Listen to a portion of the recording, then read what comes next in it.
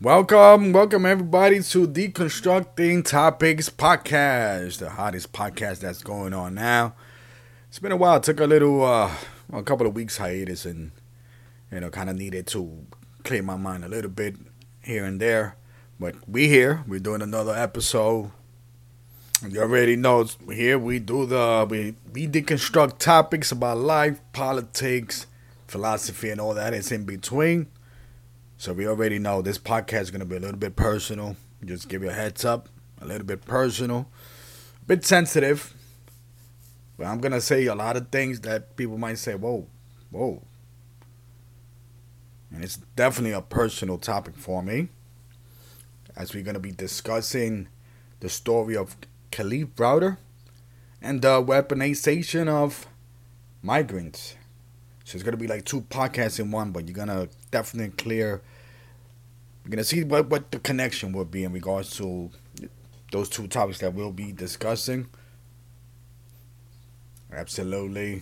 As always, I appreciate the support. All that good feedback that I'm getting. One of my brothers in arms, but they see me now. They call me the deconstructor because I'm the author, the host of Deconstructing Topics. So absolutely. Let's get on with the show. Like I said, it's going to be a little bit on the personal side, a little on that sensitive side, a little bit. And I apologize in advance, but hey, this is a topic that I've been wanting to discuss forever and ever. And we basically said Kalief Browder and the weaponization of migrants. So just to give you an idea, a heads up on this one. Well, actually, let me get to the story of Kalief Browder. He was a 16-year-old kid from the Bronx, right? Though that's right there. It's why I'm saying it that it's personal because it's on my backyard. And he was arrested in 2016. He was accused. I'm sorry, 2010. He was accused of stealing a book bag or some backpack. He was detained. He did some 3 years in Rikers Island. And in those 3 years, I believe like half or more than half of those 3 years, he did solitary confinement. There's a Netflix, I believe it's Netflix, or I believe that there's definitely a documentary that's out there. I'll put it in the link in regards to his story, a sad story. And I'm just going to give you a little summary here of why this is personal. As he was in solitary confinement, a lot of stuff happened in Rikers. When he got out, he started talking about his story, and he went on a couple of talk shows and so on. And one of the things that they mentioned in that documentary is that as he was doing appearances talking about something that needs to be changed in our system, in our prison system, there were kids that thought that he had money, and they tried to jump him a couple of times. They tried to break into his house a couple of times, something to that effect. And he was wrongfully charged with something that he didn't do, which was stealing the backpack. And one of the things, unfortunately, after what happened to him in prison, such at a young age, what was happening in his home or in his backyard, and he took also abuse from the police. Let me not forget that part. There's videos out there of what he went through, and it's very sad what happened. And in prison, when he was in Rikers, my understanding is that some of the correction officers allowed these group of kids, other kids or other people, to kind of break into a door and put him where he was by himself, and he was just getting attacked by these kids because he had a problem with one of them. Because hey, listen, you go to prison, and you gotta stand your ground. And it seems that Kalief Browder was one of those kids that he didn't want to be part of a, hey, listen, gang or whatever the case, because he was on his own. He's independent. But unfortunately, it looks like he rubbed somebody the wrong way. Some of the correction officers, apparently he rubbed them the wrong way. So they decided, hey, you want to fight? Go ahead, by all means. We'll stop the fight. Very sad. And And the most saddest thing about this part is that all that happened, and I remember watching the documentary. I was like, wow, this Kalief kid he reminds me of so much of stuff that happens in the Bronx, where young kids fall into these cracks. The system just gets them. But for some reason, Kalief was like on some, I'm on a mission. I want to help myself get better. And I felt that because I was, at one point when I was 15, 16, I was in the system in terms of, I was living in a shelter system. So I could have just fall through the cracks, if you will. But something about me, I always said, just don't give up. And that's another podcast that I'll be talking about. For those listeners out there, for those people that are seeking motivation, to just don't give up. So with this Kalief Browder situation, it's like, wow, it was sad. But again, the sad part of it is that with all that said and done, all that stress, what happened to him in prison at home, he decided to take his own life, which, devastating, very sad. That, right now it hits me because it's personal. Because he was, he's one of those kids that you say to yourself, and it happens a lot in these neighborhoods. Small kids, but the system just grabs you and doesn't want to, it shoots you and doesn't want to spit you out. And when it does spit you out, you're done. And so it's just at the age of 22, after years that what he went through and trying to better himself. And there was a lot of people that was trying to enable him to help him because unfortunately he started going through a little mental breakdown. For those people that have mental health issues, definitely the support here. There's a lot of support all over. So I'm here, that's for sure.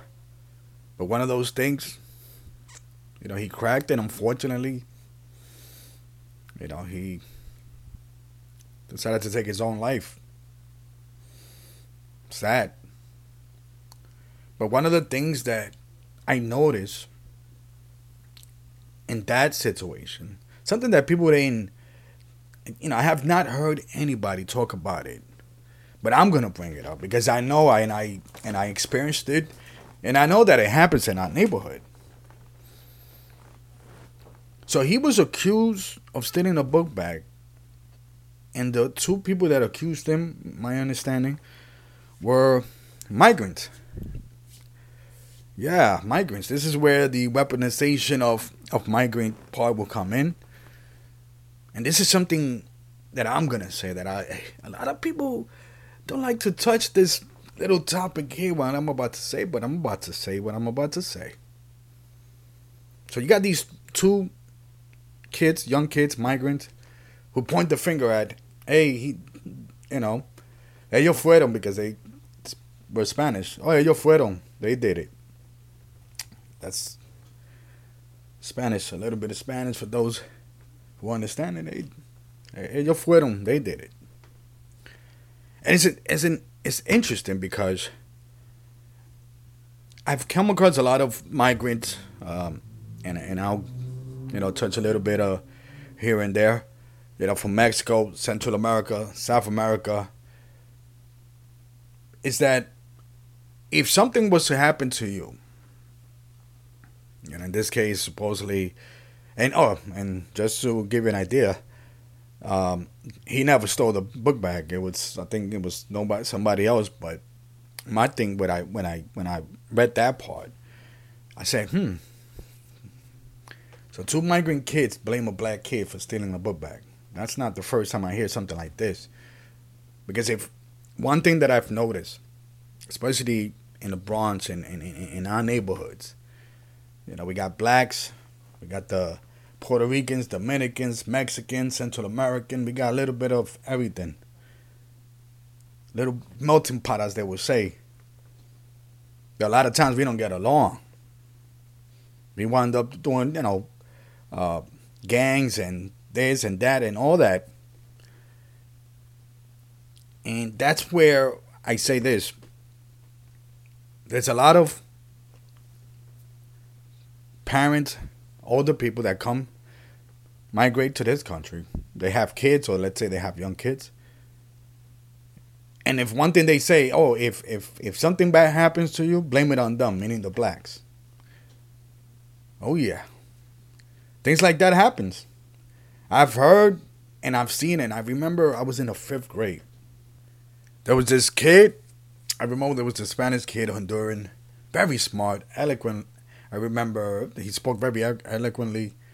I remember every time that he gives an answer, he'll get up, put his arms on the back. Hey, teacher, the answer would be this. And smart kid. And I remember one time our teacher, because I was in what we would call a bilingual class, meaning that all those kids there were Spanish. So we was in a bilingual class. So there's a lot of kids there that wasn't that fluent in English that much, including me. I was just learning. And I remember one day, like, he would have the answers for everything. And the teacher was, like, looking at us like, is there anybody else that's going to answer besides him? I'm like, yeah, I mean, I guess. So he spoke very eloquently, very smart. But I always remember this. I remember when we used to, after school, after 3 o'clock, there was a park across. So where we'll sometimes go to a little park, People's Park, it was called, 142nd in Brook Avenue. Shout out. Oh, that's that neighborhood. That's that neighborhood. One of those neighborhoods, Mount Haven. Woo, fire back then. But I remember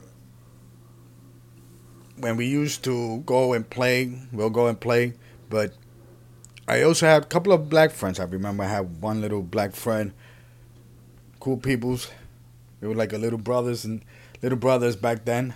You know, he was teaching me English a lot. And when I'll go and hang out with my black friend, the Spanish kid was like, nah, I gotta go home. Or, another day. And I didn't know what was going on, but it was just strange to me that he would only play and hang out with the Latinos, right? But I remember when it was, a black or 2 black people that would be hanging out. He's like, oh, But I didn't. It didn't hit me until as I got older, and I remember that year when we graduated to the 6th grade.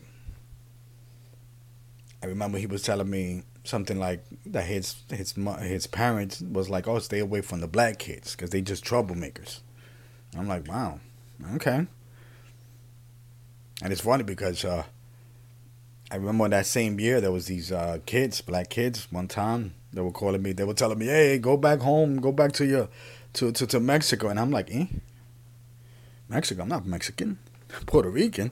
But sure, if you want to send me there, you want to pay for a little vacation. But you would think like, oh, man, that sounds like a little racist thing. But I understood. As I got older, I'm like, wait a minute. So these migrants that come here, and this is their mentality, but they over here living with us. Now, for the most part, in a lot of these neighborhoods, you always got the blacks, the Puerto Ricans, the Mexicans, and Dominican, and then you get with the others, the Hondurans, Guatemalan, Salvadorian. You got a little bit of spots of here and there. So I remember how all this was going on, and I said to myself, that's interesting. How these individuals come and they come in our neighborhoods. Like, why are they not living in other neighborhoods somewhere with with the white people? And that's when you start to think. And I remember there was one of the folks that I listened to, Nick Cruz from the Revolutionary Blackout Network. He was on Twitter and he was engaging in a conversation, and I'll chime in too, where he was saying that they basically use that a lot of these individuals that are claimed to be pro-migrant, they actually use migrants to destroy black neighborhoods. And this is why I'm doing this podcast. And I always said the same thing. There's something odd. And I'm in New York City. New York City, very liberal, pro everything. But I just find it a little bit odd. How is it that these migrants end up in our neighborhood? Like, why are not in those nice little neighborhoods with the white people, 72nd Street, Park Avenue? Why are they not there? And that's when you start to realize, and I agree with him, is that they're not here to say, hey, I mean, some of these people that are claim to be progressive, liberal, yeah, we want migrants because we want to help. Hey, listen, I want to help too, but don't by 1 second think that a lot of those individuals that are in the streets, yeah, let's help migrants and all that, they know what they're doing. So by then allowing migrants to go to these black neighborhoods, it's not to help the migrants, to destroy the black neighborhood. They'll use the police. They'll throw in some guns, drugs, and they know that. Hey, listen, when there's poverty and people are scrapping or fighting for crumbs, what you do? Hey, throw in some little guns. Let them bring guns from the south. Whatever it is, everything is all set up. It's not accidental, and I don't even think anything like that is incidental. Hey, listen, they let them come. As a matter of fact, we'll drop a couple of drugs here and there. They do it because they know that, hey, we're gonna probably try to pop each other off just to survive. But that's how it is, and I always said to myself, and it's interesting because I go back to that Kalief Browder, and that's the one little piece that I've noticed, that there's a lot of people like that a lot of migrants that say, hey, fueron ellos. It was them, meaning the blacks. And this is where Nick Cruz from the Revolutionary Black Network's like, why can't we just get together? Because one of the things that they perpetrated on the minds of the blacks is that these migrants come to take your job. And I'm like, no, they don't think that way. Why is it that we fighting against each other, but let's go after the person that's setting us up like that? That's why I'm so against the Uniparty, which is another podcast. The Democrats and the Republicans. One hand watches the other. Ain't no difference in those two parties. I'll be touching another podcast on that situation. We're in New York City. We live in one of the most liberal cities in the United States. And I'm like, wow. Why is it now? Because of the migrant populations going on, you're going to see little different, these shelters pop up in these nice neighborhoods. Now they're complaining. Oh, there's too many people now. I believe the mayor, Eric Adams, might have said, oh, well, I think we need to change our status of a sanctuary city, meaning a city that allows migrants and they're protected. Oh, now it's an issue because now they're going into these shelters now out of nowhere are popping up in these nice streets in the 72nd Street in Manhattan. Oh, now you're complaining. But all this time you was using migrants to destroy those black neighborhoods. And I always saw something like I always seen, and that's my thing. I've been an observant. I observe. I'm sorry. It's like how these migrants are next to these black neighborhoods. Like you go for the most part, these big cities, Chicago, Houston, New York City, LA. You don't see them living next to white people. And it's funny because there's other migrants like Bangladesh. They in a little spot together, but they're not within, how can I say, in the housing projects like that with the blacks and the Puerto Ricans and the Mexicans. We got the Asians too. They got their own little thing, their own little section. But again, they're not spread out like we are. You might say, some people, well, they like to stick with their neighbor. I agree with that, But at the same time, the system, it picks and chooses where these migrants go. If there's a black uprising, let's say the black people in this city decided, you know what, I ain't voting Democrat at all. I ain't voting at all. Trust me, you're going to start seeing more migrants come to those cities because, that's kind of like the little old word. So you're not going to vote for me? Let's say if I'm a Democrat. Okay. I guess your issue's not going to matter. So I'm going to bring I'm going to allow some migrants to go into your neighborhood. You divide and conquer, basically. It's that mentality. And with the Kalief Browder situation, I mean, it hurts my soul because it's, you know, it's personal. It gets a little personal. Because there's a lot of kids like that. Really want actual black leaders? Kalief Browder could have been one. Who thought independent, who just said to him, to himself, like, hey, I want to succeed. I want to do something different. Now that I went through the system, now I know what to talk about. But that same system that broke him is that same system that got him down. He will go back to his neighborhood in the Bronx, and you see people around him thinking, oh, he got money now, so let's rob his house. Let's rob him. And unfortunately, that's poverty. When that's another issue that we were taught, is that in a lot of these neighborhoods where there's migrants, blacks, got the Puerto Ricans, there's poverty. When there's poverty, it seems that we only conditioned to attack each other instead of just rising up and go after this unit party, because at the end of the day, this unit party is the one that controls everything. And I always tell people, you don't have to pick a side. You don't have to pick a side. You don't have to vote for them at all. There's other independent people out there,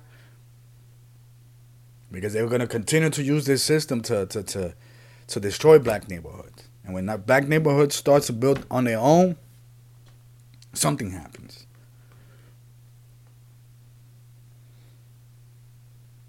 So it's a definitely interesting story. A lot of people either remember the Kalief Browder story, or people don't know, but that's one thing. And I remember, I believe it was a Malcolm X movie, the Spike Lee one. And I think at the end, they do this, I'm Malcolm X. I'm Malcolm X. We got these different people, different ages, going on that little, I'm Malcolm X.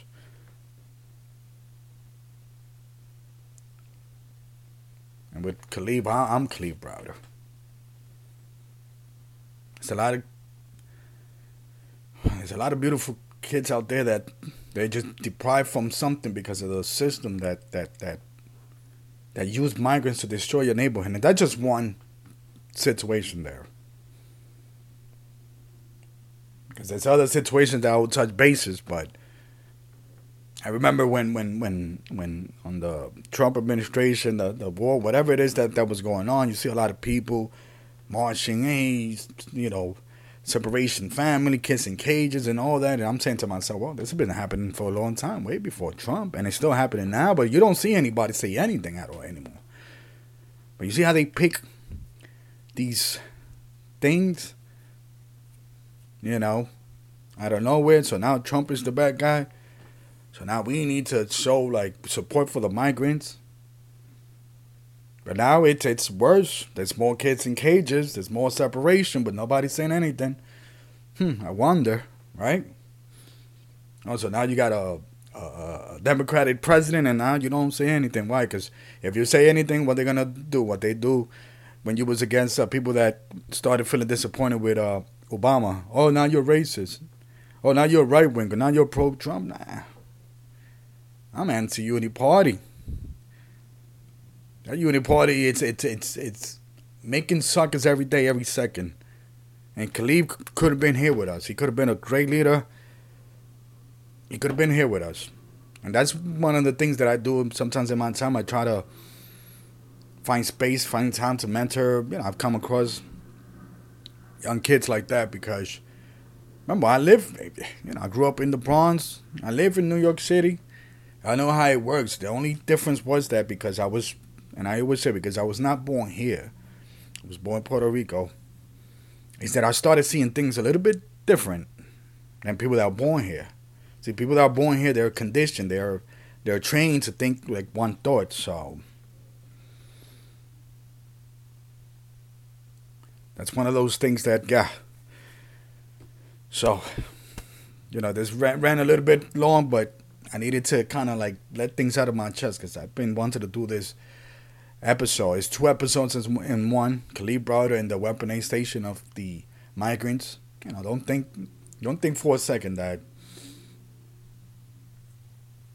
migrants come, yes, those people that are streaming, yes, yeah, we're gonna help people. No, don't think that all the time that they doing it to really help people. No, they doing it to screw you over to the black community. Sounds a little bit controversial, but I like it. Everybody's much love, my people. I forgot to mention that. Much thank you, much support. You already know. It's the hottest podcast. Spread it. Spread it to your people. Put it on blast. Put it on speaker. Put it on all that. Like I always say, I might not be fluent in English, but I'm fluent in common sense. So let's put the sense back in common sense and show people, hey, let's make it happen. Well, I'm out of here. Great episode. Much love. I'm out. Peace.